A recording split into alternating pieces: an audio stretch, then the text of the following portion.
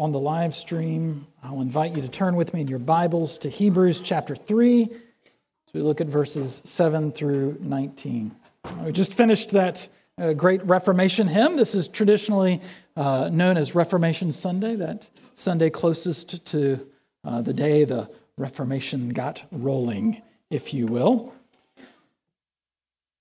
When God raised up individuals to call the church to repentance, to warn them that they had not been following Christ, but had been following the things of this world. And we have here in Hebrews a similar warning against unbelief. And we're going to turn our attention to it today. Hebrews chapter 3, verses 7 through 19. This is God's word. Therefore, as the Holy Spirit says, today, if you hear his voice, do not harden your hearts as in the rebellion, on the day of testing in the wilderness, where your fathers put me to the test and saw my works for 40 years.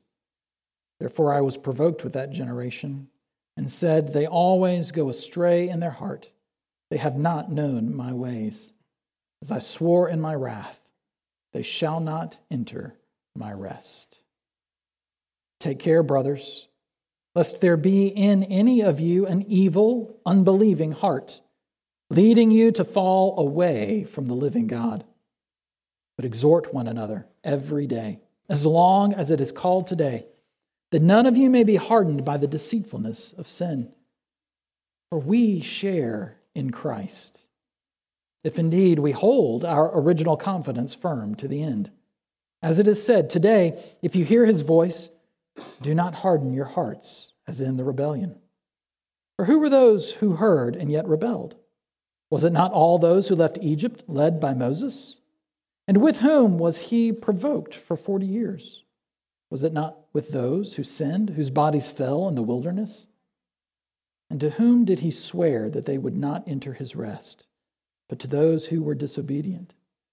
So we see that they were unable to enter because of unbelief. This is God's word. Let's pray that he would teach us this morning. Heavenly Father, this is a sobering passage. And so we pray that we would indeed hear your voice and that you would send your Spirit, that we would not harden our hearts, that we would take hold of our confidence and hold fast to the end. We pray this in Christ's name. Amen. That word, if, has bound up in those two little letters a whole lot of uncertainty and possibility. I mean, I think of that Rudyard Kipling poem that we all had to memorize in middle school. If you can keep your head when all those about you are losing theirs and blaming on you, and if, and it goes, and then you'll be a man, my son. If you can do all these things, then you'll be a man. If you finish all of your vegetables, you get dessert. That if is it's carrying a lot of water there. If she says yes, it's a big if. There's a lot of uncertainty, a lot of possibility in it. But when we see that word in Scripture, sometimes if can be downright frightening. You see here in verse 14, for we have come to share in Christ, if indeed we hold our original confidence to the end. What are we to do with that if? What are we to make of this warning not to harden our hearts? What are we to do with this warning against unbelief? Well, we're going to take a look at it this morning. We're going to ask and try to answer three questions. What is this warning about? Who is this warning for? And how should we respond to this warning? So the first thing I want us to consider here is what this warning is all about. He quotes Psalm 95 that has that warning there, and then reiterates it, take care. And this ought to perk us up. This ought to call our attention because we are often a very complacent people. I have a car that I inherited from my wife's dad that has a cruise control that I can set, and it just keeps me at the distance between my car and the other car. I used to have to micromanage it, right? The old style cruise control, and you'd come up on somebody real fast. You better be paying attention. I don't have to pay attention now. It beeps at me if I, drift. It beeps at me if I get too. It even brakes for me if I forget. And it's easy to get out there on the road and get complacent. We do that in life. We do that with spiritual things. We just sort of get in the thick of it, going through the motions, barreling down the road of life, and we stop paying attention. And this warning ought to wake us up from our slumber. Psalm 95 is a poetic recounting of the rebellion that is shared for us in Scripture in Numbers 13 and 14. Go back and read that later. And you find that it's the account of God bringing his people out of Egypt, out of slavery to Pharaoh, to Mount Sinai, where he descends in the cloud of glory and majesty and announces his word and his covenant with his people. And he brings them to the edge of the promised land and commands them to send spies out just to make sure that all that God had said about it was true. And it was. They come back with all kinds of goods. They have a thing of grapes. What is it, a bough of grapes? I don't remember. A thing of grapes that is so big, they have to carry it on a pole. I mean, forget this little stuff that you get at Food Lion or whatever that you can put in a plastic bag. They're carrying it on a pole. There's so many grapes on this thing. They're talking about just the bounty of the land, the animals, the waters, just the fruitfulness of the land. It is, as God said, flowing with milk and honey, and everybody's all excited until the spies say, but there are giants in the land. There are nations and armies, and they are vicious and cruel, and we are like grasshoppers before them. There's no way we can take this land. It's better if we just go back to Egypt. I mean, that is the point that they had gotten to, where they're like, you know what? Having seen how great this place is, having seen that all that God said about it was true, having taken stock of the wondrous inheritance that he's given us, we would rather go back to slavery in Egypt. We would rather go back hat in hand to the king whose army we just saw drown in the Red Sea and say, could we possibly build more pyramids for you? We'll be glad to do it without bricks, without straw. We'll take care of it all. Just can we come back and be enslaved to you again? And if not for Joshua and Caleb, the only two, the youngest two, if I remember correctly, spies of this troop, if not for them, that's the last word. But they spoke up and they said, how can we ignore God's promises now? Everything that he has said, he has done. And he has brought us out with power. He has shown us his glory. He has given us his word and his promises. How can we, in disobedience, return back to what he just saved us out of? Let's go into the land. Our God is with us. But they rebelled. They didn't go. And they incurred the wrath and anger of God because they turned hard hearts towards his word and they didn't listen. You see this in verse 12 where it says, take care, brothers, lest there be in any of you an evil, unbelieving heart leading you to fall away from the living God. There are all kinds of voices out there leading us somewhere.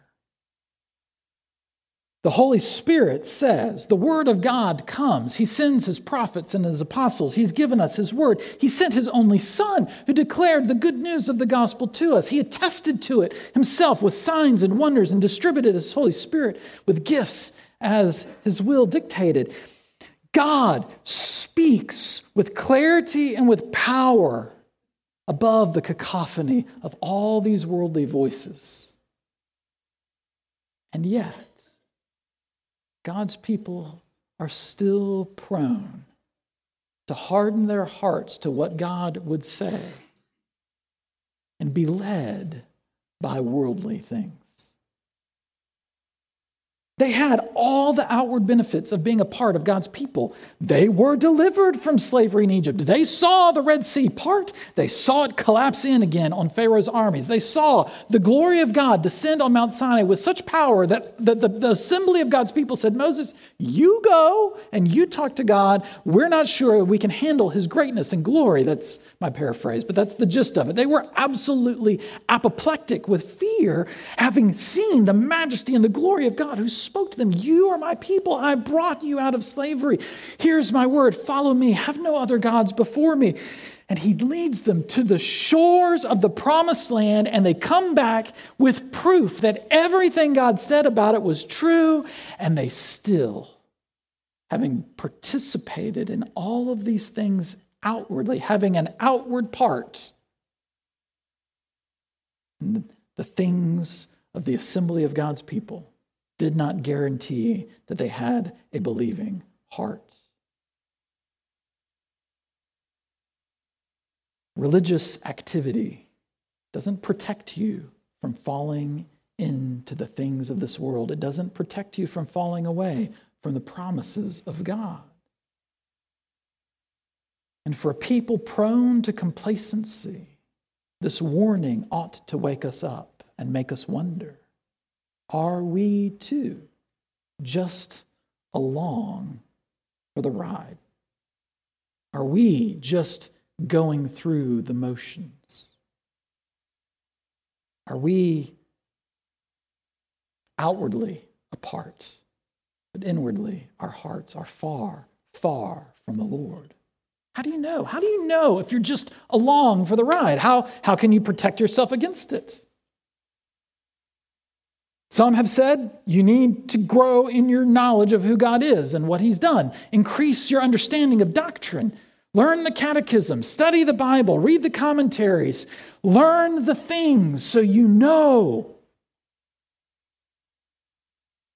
That doctrine didn't protect the Pharisees from being far from the Lord.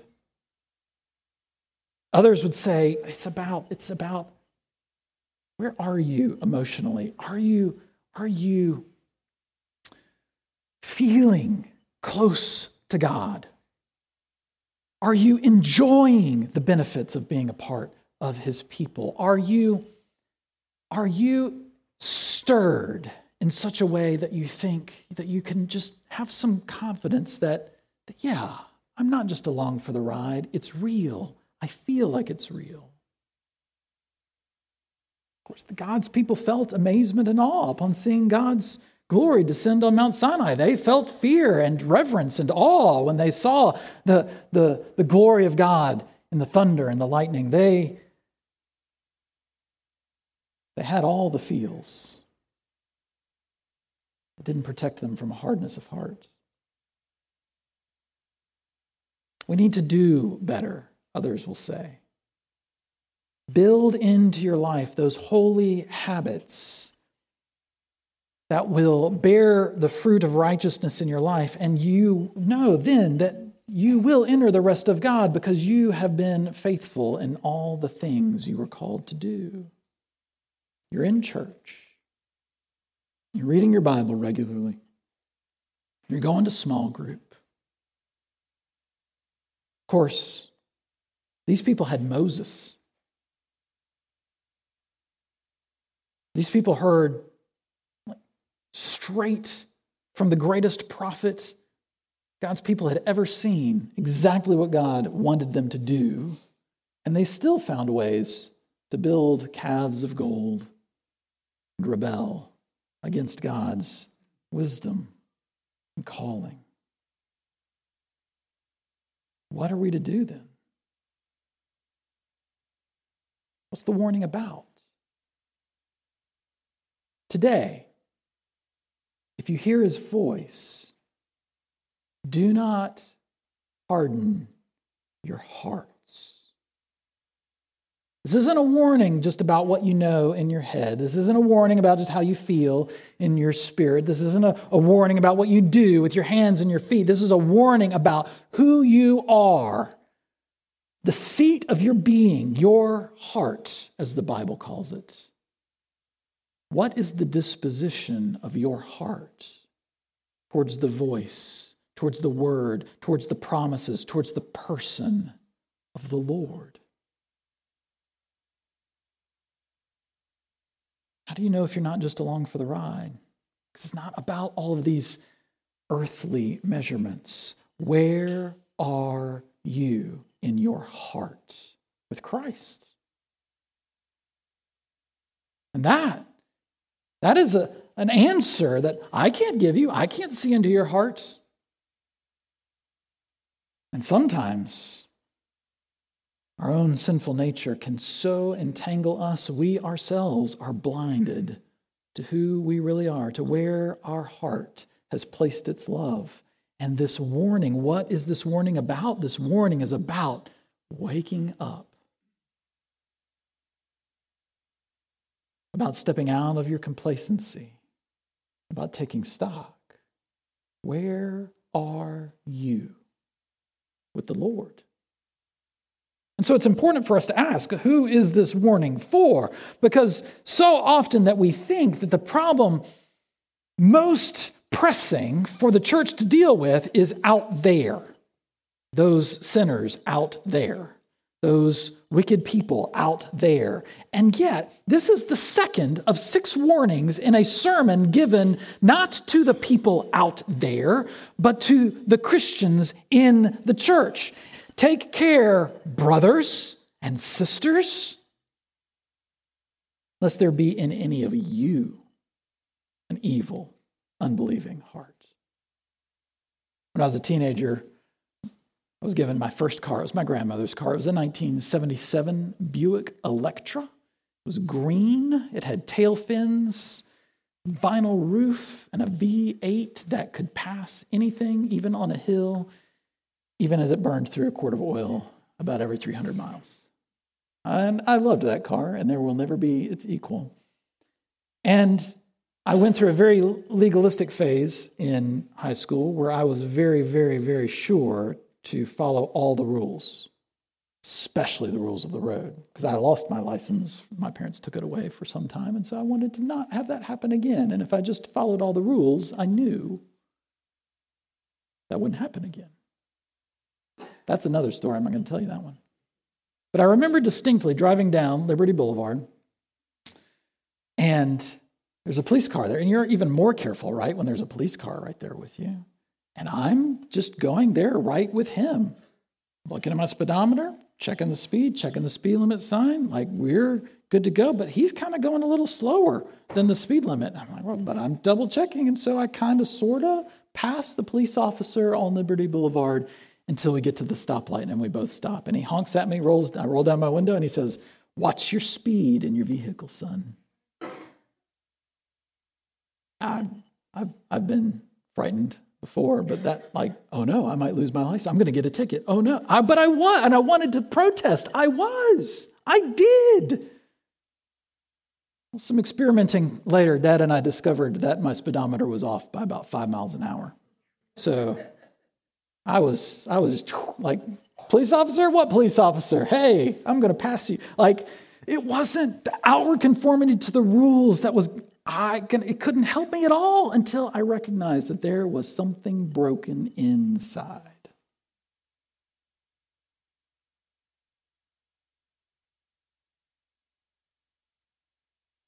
This section here, verses 15 through 19, he's just explaining the history behind Psalm 95, behind Numbers 13 and 14, and he's asking a bunch of rhetorical questions. Who was it? Who was the warning for? Who heard it and didn't heed it? What happened to them?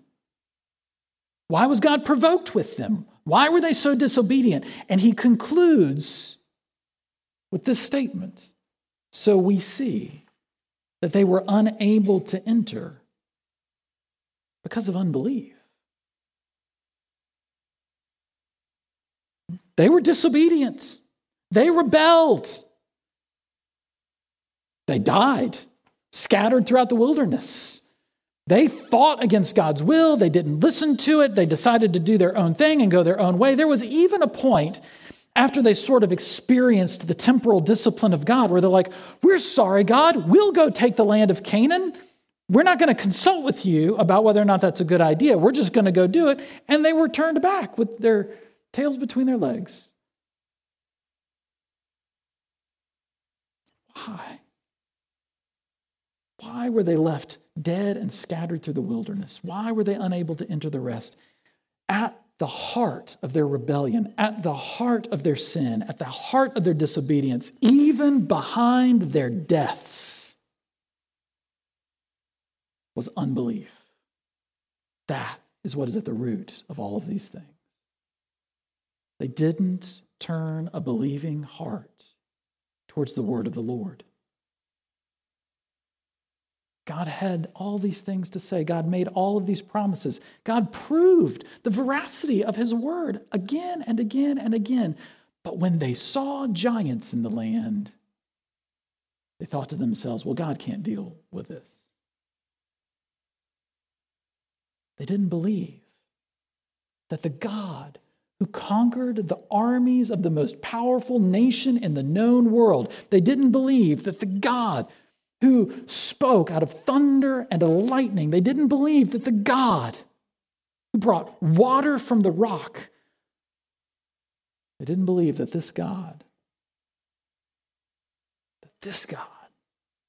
could conquer giants in the land. And it led them to rebel. It led them to sin. It led them to disobedience.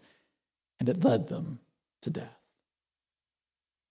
And they were all a part of the outward congregation of God's people, just like you.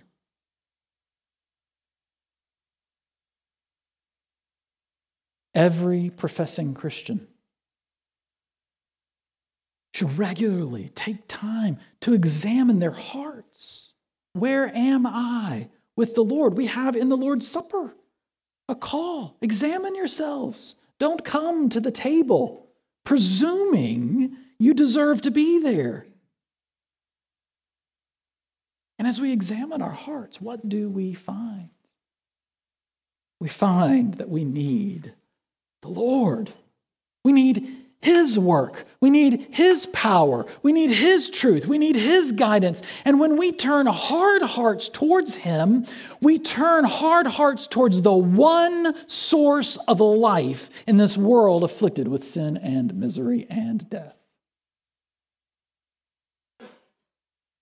What happens when we reject the warning? What happens when we don't examine our hearts? What's the fruit of unbelief practically in us? Perhaps we begin to develop a deeper concern for the counsel of others than for the counsel of God. God had said, go conquer the land, I'm with you. And the spies came back, and a vast majority of them said, nope, we have a better idea. Let's go back to slavery in Egypt. Let's do that.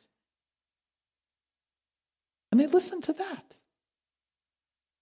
How often do we seek out guidance from others that's really just affirmation of what we wanted to do anyway, and we don't ever consider what God is calling us to do, to be?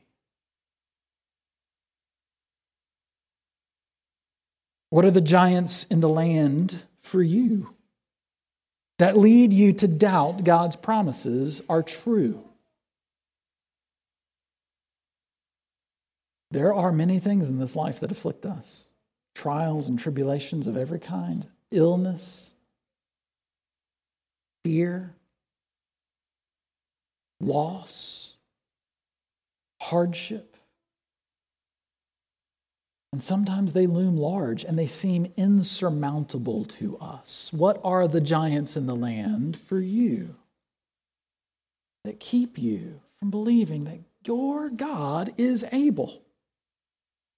He who defeated death, he who is seated at the right hand of God the Father Almighty, who commands the hosts of angels, who is working to make his enemies and yours a footstool under his feet, how will he not keep all of his promises to you? What is cancer to the Lord who raises the dead? It doesn't make it easy. Don't hear me say that. What is it to the God who raises the dead? Does that giant cause you to harden your heart and turn away from the Lord? Sometimes we grow in a grumbling and complaining disposition. Maybe we're groaning and complaining against our circumstances. Maybe we're groaning and complaining against the people who are around us and how they just don't get it. But ultimately, when we complain about our circumstances, when we grumble about the people around us, we're really just ultimately grumbling and complaining about God. Why have you put me here? Why have you given me these people to deal with? Why are these the burdens that I have to bear with? Oh God, if you only understood what I was going through, you would take these people away. You would take these circumstances away. And we get hardened against him because we see him as the source of our bitterness, of our hardship, of our trials. How can we then not, like the Israelites, grow to have a calloused attitude towards one another and towards God that leads us to want to return to slavery to sin, slavery to the law, slavery to all sorts of earthly and worldly things, because that's easier than humbling ourselves before the word of the living God. Sin would have us believe that that's the way for life. This is what it means to be hardened by the deceitfulness of sin, that we would so believe the lies that sin tells us that we would turn a deaf ear to the Lord. And you can't keep doing that again and again and again and again and again and it not harden you.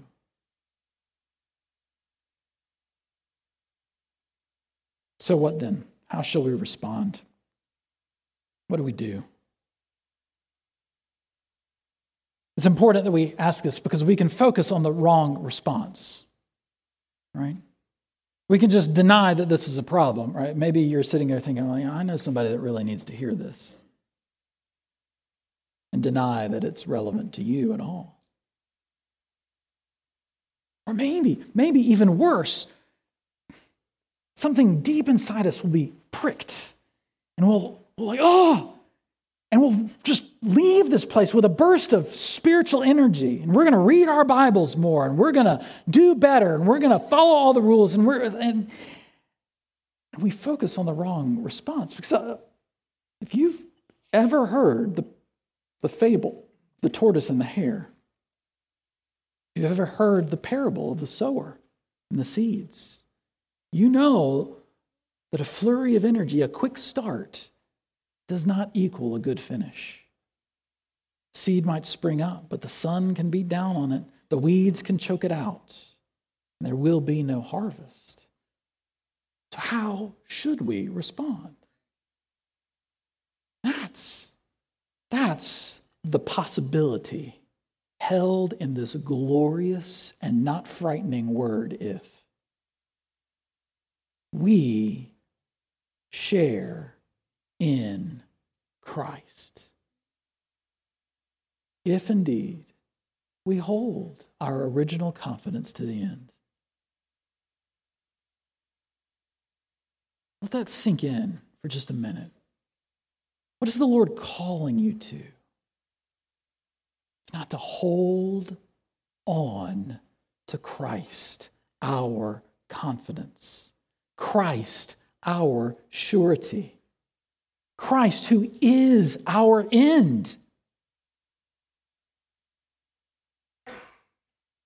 Christ, who is the King of kings and the Lord of lords and our all in all. Christ who gave everything for us that we might be called his people. Christ who defeated death that we might live with him. Christ who's making all his and our enemies a footstool for his feet that we might live in peace and glory with him forever, without fear, without dread, without sorrow, without shame. And there is not a call here to a flurry of meaningless, outward, going through the motions, fake spiritual activity. There is a call in your heart to hold fast once again, afresh and anew, even as long as it's today, to Jesus. And to follow him. And not to do that on your own, but to exhort one another every day, as long as it's called today. That none of you might be hardened by the deceitfulness of sin. For us to exhort one another, to be reminded who Jesus is for us, what it is that he has done, how he is greater than Moses, and he will not let his people be snatched out of his hand, how he will not let us be given over to death, how he is able to bring us home, to be with him forever and ever and ever.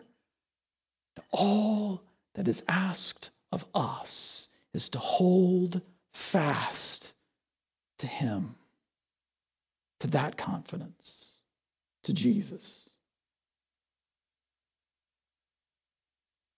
What might that look like? What does it look like to hold fast, to hold to our confidence, to exhort one another to that end? Maybe it looks like coming alongside one another and spurring one another on, as we will see later in the book of Hebrews, not just to good deeds. Be better, try harder, but to love and the good deeds that flow from it. To point one another towards a renewed faith, to a confidence in who Jesus is, to remind and exhort one another. Do you not know? Have you not heard?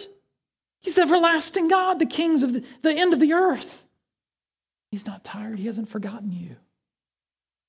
And he's able to bind up even the most brokenhearted. That's who Jesus is. A bruised reed he will not break. His yoke is easy. His burden is light. And he invites you to come to himself that he may give you rest. To turn an unbelieving ear to that call is to harden your heart towards the one source of rest we have. Maybe it means that when we are struggling, we exhort one another to look to Jesus and to follow him in love and in faith. Maybe it looks like patience with one another, because we start to see how we've had those days. Maybe it's today, where we've heard God's voice and it's a hard word. Maybe he's revealed something to you about yourself that you just don't want to deal with. Maybe he's revealed somewhere he wants you to go that seems too hard. Maybe there's someone he wants you to love that seems unlovable. And it feels like the only choice you have is to go back to the old way. Maybe we need to be patient with one another. Say, no, how can I help you see Jesus and have confidence in him that he won't call you to something he won't always also empower you to do? Maybe it means we can start being honest about our sin and our struggles, because we know we're no different than the Israelites, that this warning wouldn't be given to us if we had all our stuff together.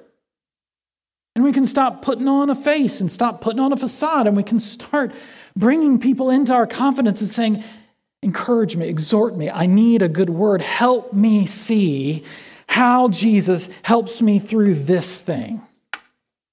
Because I can't see it. And I need not to deflect, not to deny, not to blame, not to shift responsibility, but just to be honest about where I am right now. And maybe if you've ever come up to me or to somebody else and said, I just wish people in the church, this church, could just be more honest about their struggles. Well, you go first. Let's be that. Because we know that we can be that. Because everybody else, according to Scripture, is in the same place. Because we're not pointing one another.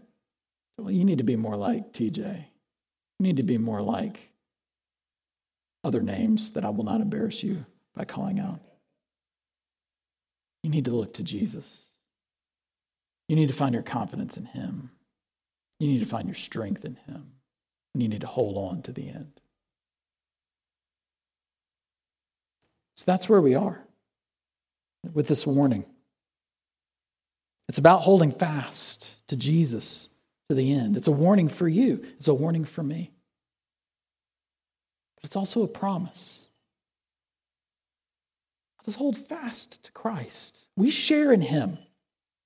We share in his life, in his death, his resurrection, in his session at the right hand of God the Father Almighty. We share in him. Let's hold fast to him, firm to the end. Because he who began a good work in you will see it completed in Christ. Pray with me. Heavenly Father, we ask that you would take this warning and drive it deep into our hearts, that it would not just be a word that sparks a flurry of activity in us, that it would not be a word, Lord, that leads us to complacency or arrogance or self-confidence, Lord, but that it would bring us to the end of ourselves and lead us to Christ, our confidence, our Savior, our King, our end. Do that for his glory, that he might have a people. Do that for us today, that we might not harden our hearts. Do that to fulfill all of your promises that you've given us in your Spirit. For we ask it in Jesus' name. Amen.